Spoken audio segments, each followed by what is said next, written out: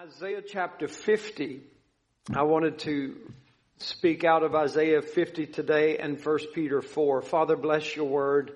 Bless us, Father, and anoint us to hear what it is that you want to say to us right now, Father.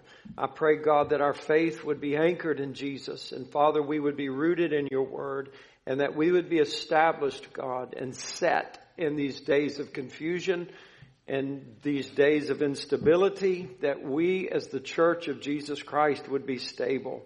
In Jesus' name, amen. So Isaiah 50, I'd like to read verse 3, if you will, and then I'm going to go, keep your place in Isaiah 50, and we're going to come back to it, but we're also going to go to 1 Peter 4. Isaiah 50, verse 3 says, I clothe the heavens with blackness, and I make sackcloth their covering. There's other scriptures that tell us that God even dwells in darkness, if you will.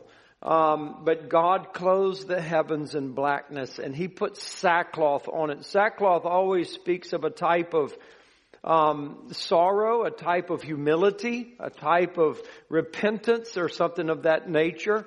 And so I just want that to be in your mind. When God created the heavens and the earth, darkness was upon the face of the deep. And I want to talk a little bit about darkness this morning. And I want to talk about God in the darkness. God in the darkness. And so when God created the heavens and the earth, darkness was upon the face of the deep. When the eternal Son became flesh, He was carried for a time in the darkness of a virgin's womb.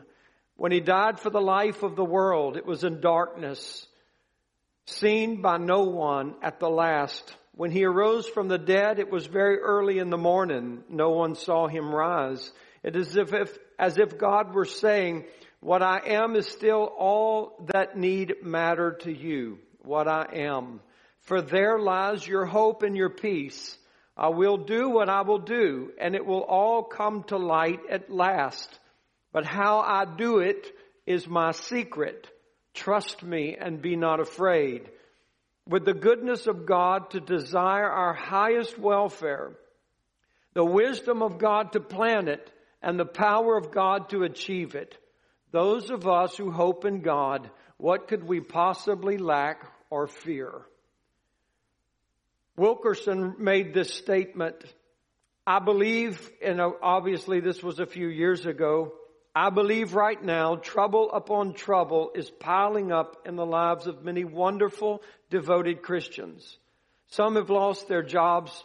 Others have been out of work for weeks or months. Like Job, numbers of these dedicated believers have been stripped bare. And it's certainly applicable to our time today. And nothing they've experienced in their previous years has prepared them for such hardship.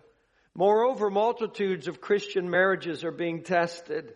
Families are coming under incredible pressures, facing heartaches of all kinds.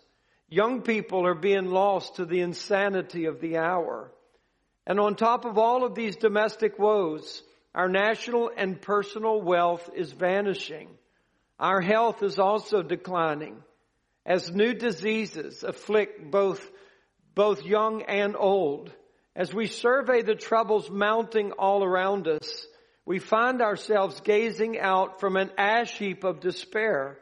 Looking into the future can be a very frightening prospect.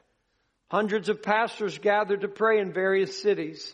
They're hearing similar reports from one another. Never have so many of my sheep been so deeply tested. Something has been unleashed in the land over these past few months. Many of the godly men and women I know have fallen under a flood of trouble, hardship, suffering, and sorrow. Another one commented, as in this moment today, but there is something even deeper and more sinister than all of these frightening things happening. It is this: the body of Christ, consisting of devoted disciples of Jesus, is under attack from principalities and powers of hell. An angry devil who knows his time is short has waged all-out war against the righteous. Those who are wholly given to Christ, who seek Him and love Him dearly, are now set up as targets of the enemy's wrath. Satan is infusing your thoughts with fears, discouragements, temptations, depression. He is after your faith, wanting to so discourage you that you will quit. You'll quit the fight. But make no mistake about it, the war is for your mind, which will eventually captivate your heart. And so in 1 Peter, he gives us insight into the last days. And Peter makes this comment in chapter 4, verse 12. He says, "Beloved, think it not strange concerning the fiery trial, which is to try you." Not perhaps or maybe, but it is. "As though some strange thing happening to you. But rejoice inasmuch as you are partakers of Christ's sufferings, that when His glory shall be revealed, you may be glad also with exceeding joy." And I would just comment, this attitude is extremely uncommon and rare in the body of Christ, especially when that suffering is in the context of somebody reproaching you, somebody hurting you, somebody offending you, somebody upsetting you. Maybe if we were to suffer some other type of problem where maybe we lose our jobs or maybe our health is under attack, then maybe we can proceed with a godly disposition. But when people attack us, when we get our feelings hurt, boy, you really begin to see what is the true faith in a person's life at that time. There's such retaliation. There's such un-Christ-like behavior. There's such withdrawal from people and friends and even the body of Christ. And so I say this to you because Peter is trying to tell us that we should be glad there is a glory that is to be revealed. He says in verse 14, "If you be reproached for the name of Christ, happy are you. For the Spirit of glory and of God rest upon you. On their part He is evil spoken of, but on your part He is glorified. But let none of you suffer as a murderer, or as a thief, or as an evildoer, or as a busybody in other men's matters. Yet if any man suffer as a Christian, let him not be ashamed, but let him glorify God on this behalf. For the time has come that judgment must begin at the house of God. And if it first begin at us, what shall the end be of them that obey not the gospel of God? And if the righteous scarcely be saved, where shall the ungodly and the sinner appear? Wherefore let them that suffer according to the will of God commit the keeping of their souls to Him in well-doing, as unto a faithful Creator." And so no doubt Peter is talking to us about suffering. And Peter is telling us, don't suffer because you've done something worthy of suffering. But follow the Lord, be faithful to Jesus Christ. And if suffering comes into your life as a result of your walk with Jesus Christ, they may blaspheme the Lord, but God is going to be glorified in it. And so obviously when we talk about suffering and we talk about heartache and we talk about maybe being hurt or offended or wounded or slandered by people, even by church people, it is so easy and it surfaces up so much in our life that shows an un-Christ-like disposition. And I just want to encourage you because we passed through some difficult times in the last few years. People seem to measure out extreme caution that nobody would be offended, that nobody would be upset, that everybody would have the freedom to make their own choices and try to decide what is right for their life and what is best for them.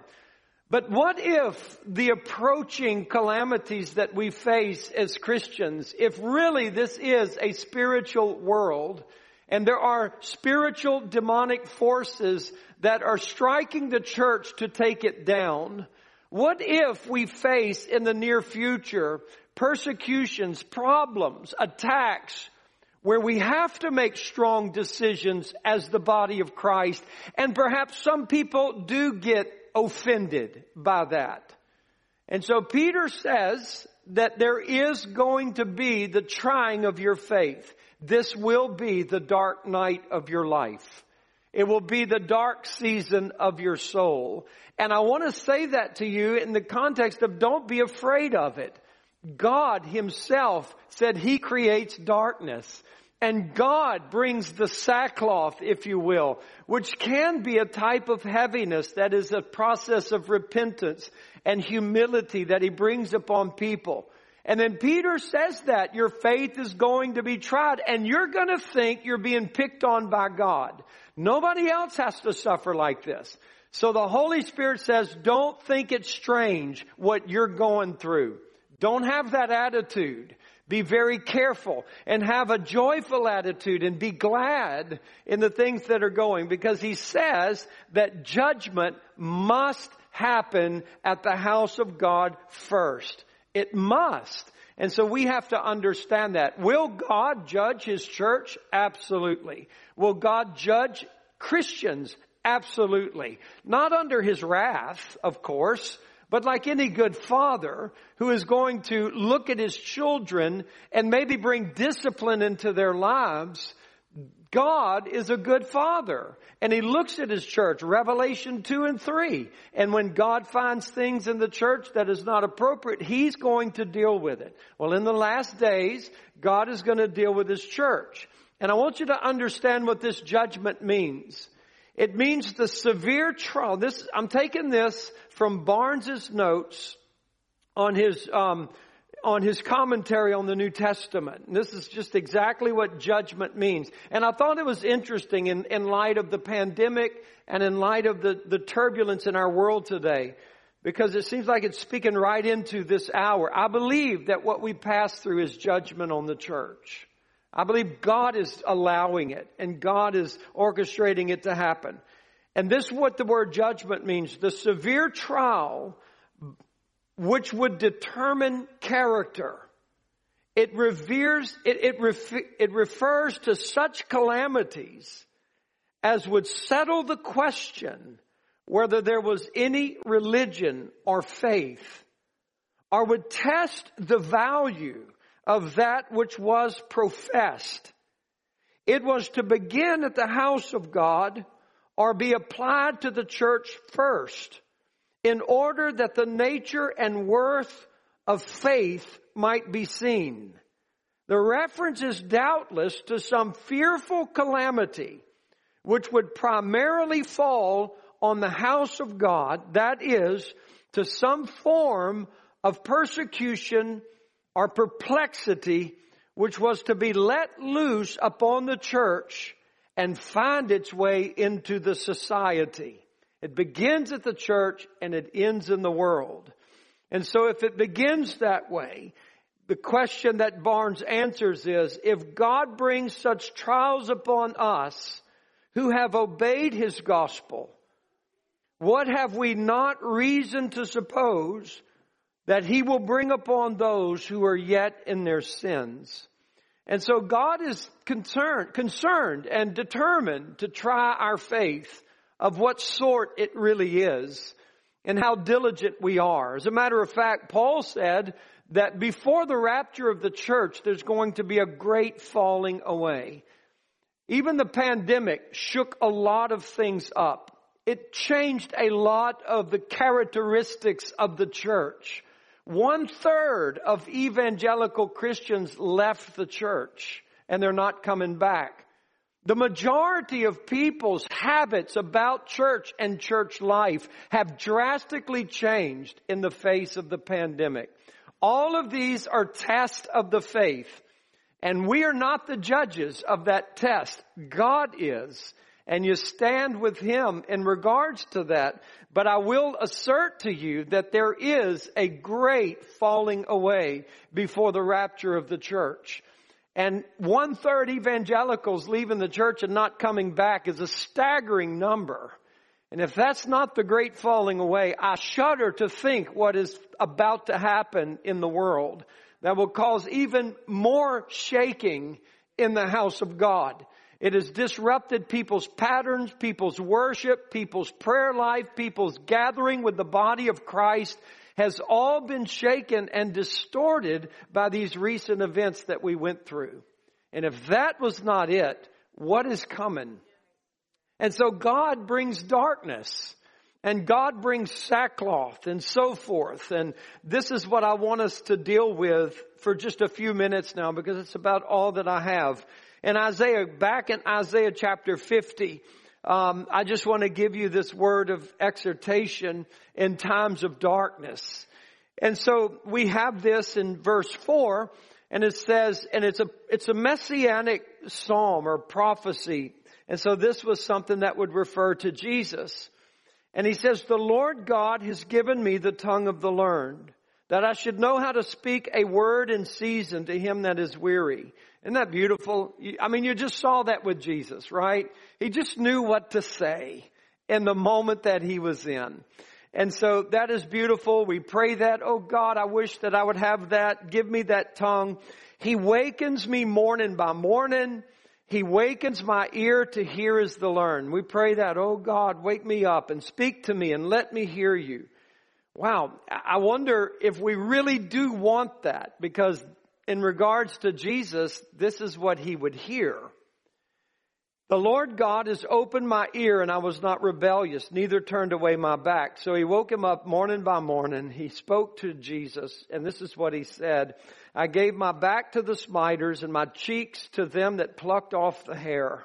I hid not my face from shame and spitting. Wow, what if you woke up every morning with God telling you something like that?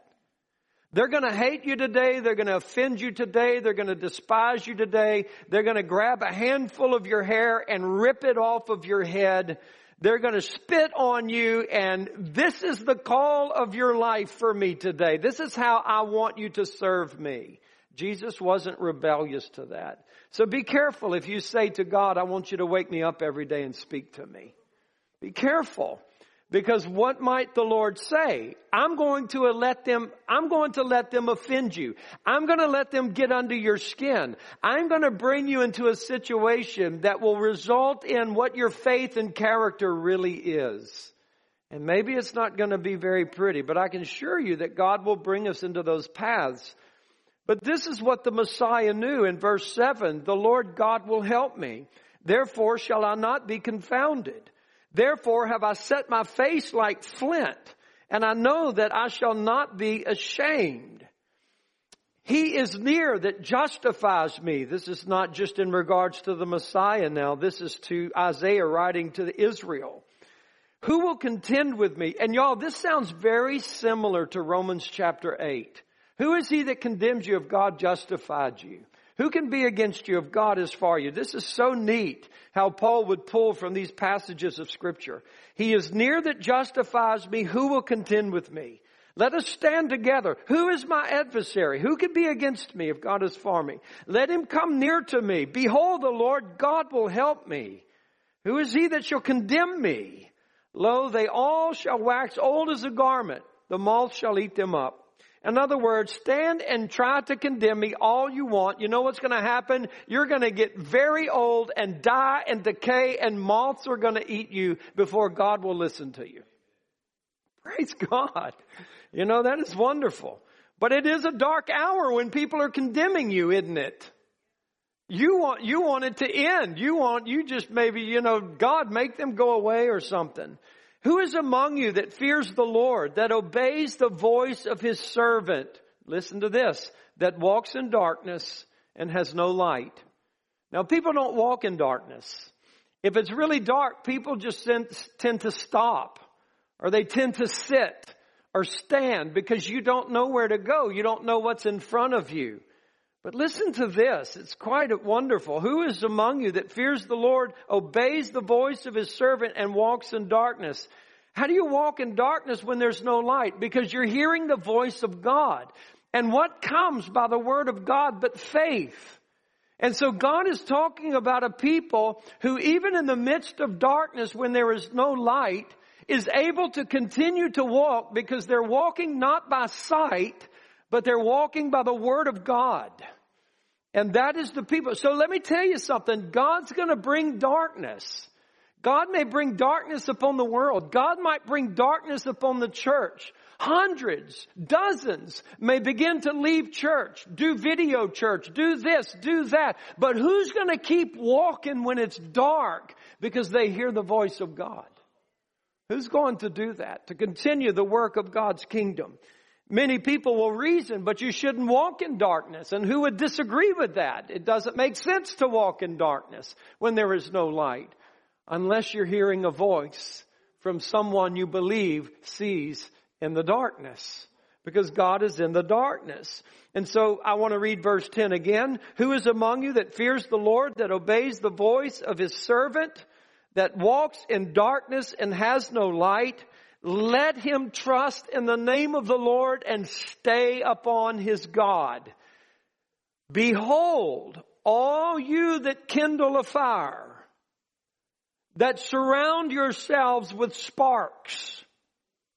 Walk in the light of your fire and in the sparks that you have kindled. But this you will have from my hand. You will lay down in sorrow. And so this is what I want to talk about for just a few minutes this morning. And that is that there are times that God does bring darkness into our life. And there are times that God may allow a shroud of darkness or sackcloth even to fall upon his precious children or upon his beloved church. And in that moment of time, as we parallel this with Peter, he is telling us that God is trying our faith to see of what character we are, of what sort of we are. What was the quality of your faith really? What was the quality of your Christianity, the quality of your religion really in these moments of life, in the darkness of our life, when we were shrouded with confusion or perplexity and we didn't know what to do and we didn't have any light and we really couldn't take hold of God. We were just listening for his voice. And God brings that out to show the pure faith and the faith of people that are really hearing him and walking with him. We shouldn't be surprised by the attacks of Satan in these moments of our life either, who will try to speak to us. And Satan will come with ingenuity and Satan will tempt us. It's dark. Why don't you light your own fire? Why don't just a group of you get together and build a fire and make your own decisions and sit around and share the sparks and then try to go on with your life? And God says, you can do that, but I assure you, I will make you lay down in sorrow. When God creates a darkness, He is determined that you are leaning upon His name and that you are listening to His voice. But what do? I don't like the darkness. And so I want the darkness to be gone. And certainly God wouldn't want me to be in darkness. God wouldn't want me to be in this season of confusion, if you will. Well, then Peter certainly misunderstood him.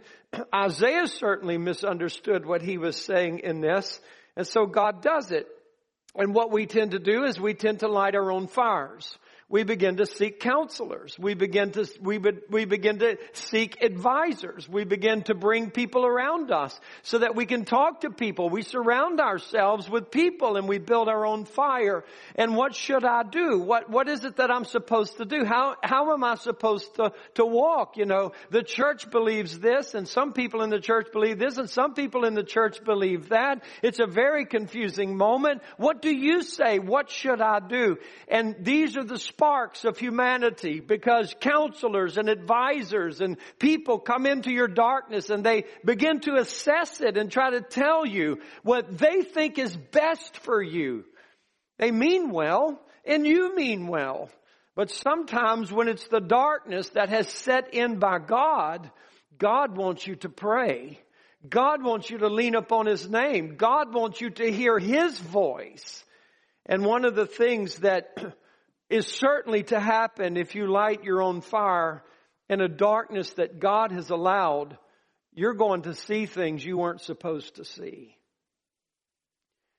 There are times in your life where things are happening and things are going on around you. God doesn't want you to see it. But we're so determined to know what is around me that we begin to light those fires. I remember we were on a mission trip and we were in college and we went to Mexico with our college group and we stayed at different places, and Carla stayed in this particular home and they had an outhouse off of the house. And so Carla went to the restroom in the outhouse. And so when she went in there, the lady of the house realized that Carla went out to the outhouse without any light. And so she runs out there to bring a light, only to expose that there were probably 1 million roaches everywhere, you know. And it was like, when you didn't see that, you weren't afraid of it. You weren't troubled by it, you know. But Lord, there are things that God just doesn't want you to be exposed to. He doesn't want you to see it. And people begin to do that, you know, and people begin to go into those things, you know. Well, tell me about your past. Tell me about how you were abused. Did anybody bump your mama when you were in the womb and it damaged you and it hurt you? Tell me let's go back into the past of what may have happened here. What may have happened to you there. And you're lighting fires about things that have no relevance to who you are today. And all of a sudden, all of these things from your past begin to surface up and say, you know what? I think my father abused me when I was 5. I have no evidence of it, but I've been talking with somebody and now I think I was abused. You never thought you were abused before in your life, but now you think you're abused.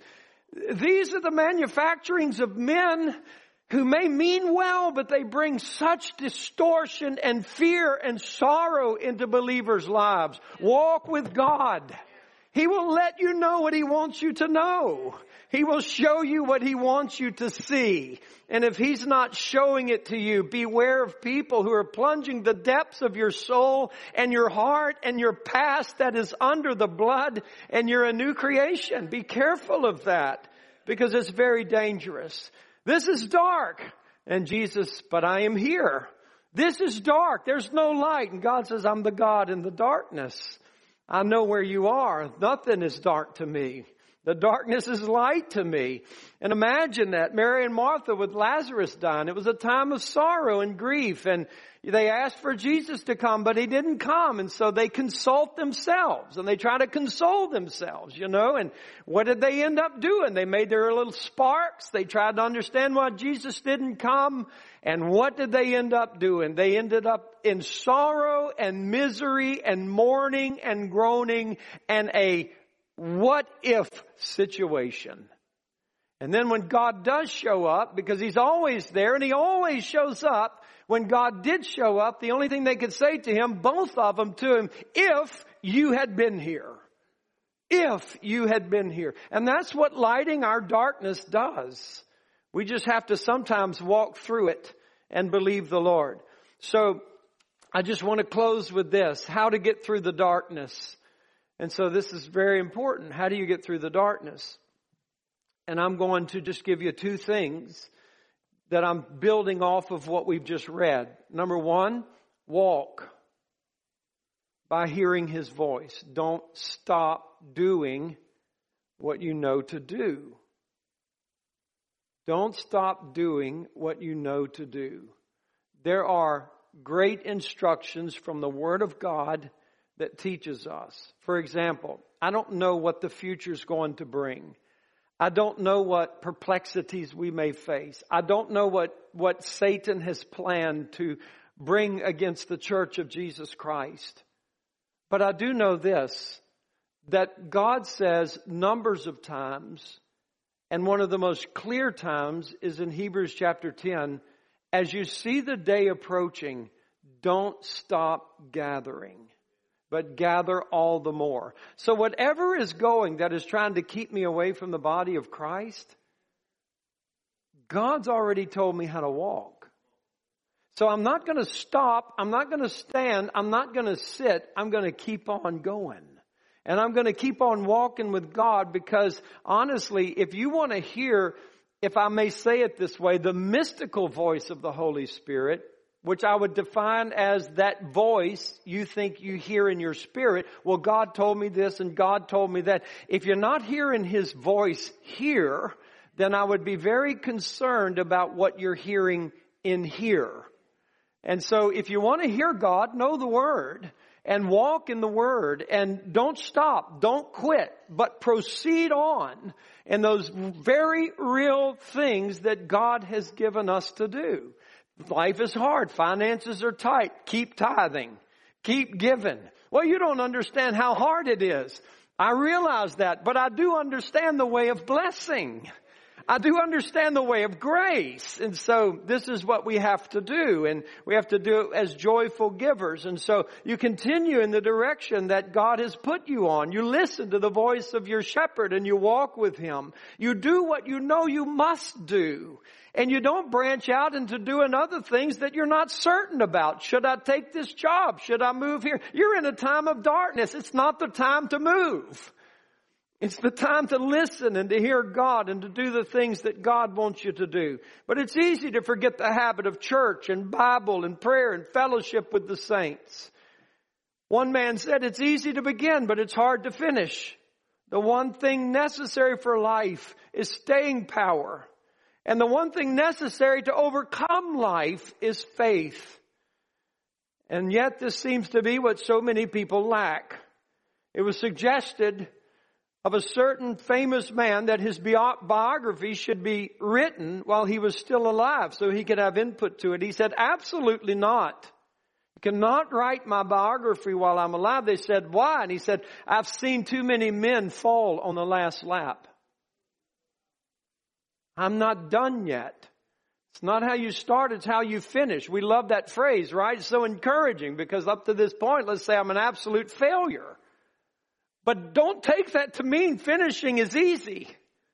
It demands faith and it demands the ability to walk with God because everything in hell is going to try to stop you from doing it. So walk. Live your faith. Live what the Bible says and continue to live in it and don't stop. And then the second thing I would say to you is this, trust. What you do determines why you're in it. It really is the expression of your faith. So trust. When there's no sign of God, trust that He's there. Instead of trusting the devil to beat you, trust God to give you victory. Instead of trusting the devil to be this bad, evil guy that's always around, trust that God is good and His mercies are fresh and new every morning. Trust in that. Put your faith there. Don't look at everyone else and just say, well, everyone else is blessed. No, they're not. Find some real, raw, honest people and they'll tell you it's not just going well for me right now. It's a difficult time. That's the honesty of people's lives. And realize this, it's just a test. So trust. Keep trusting. Can you believe when you don't see? Can you forsake what you know God has done for you? Can you go back to fishing and be happy? And Peter certainly couldn't. He could go back to fishing, but he wasn't happy.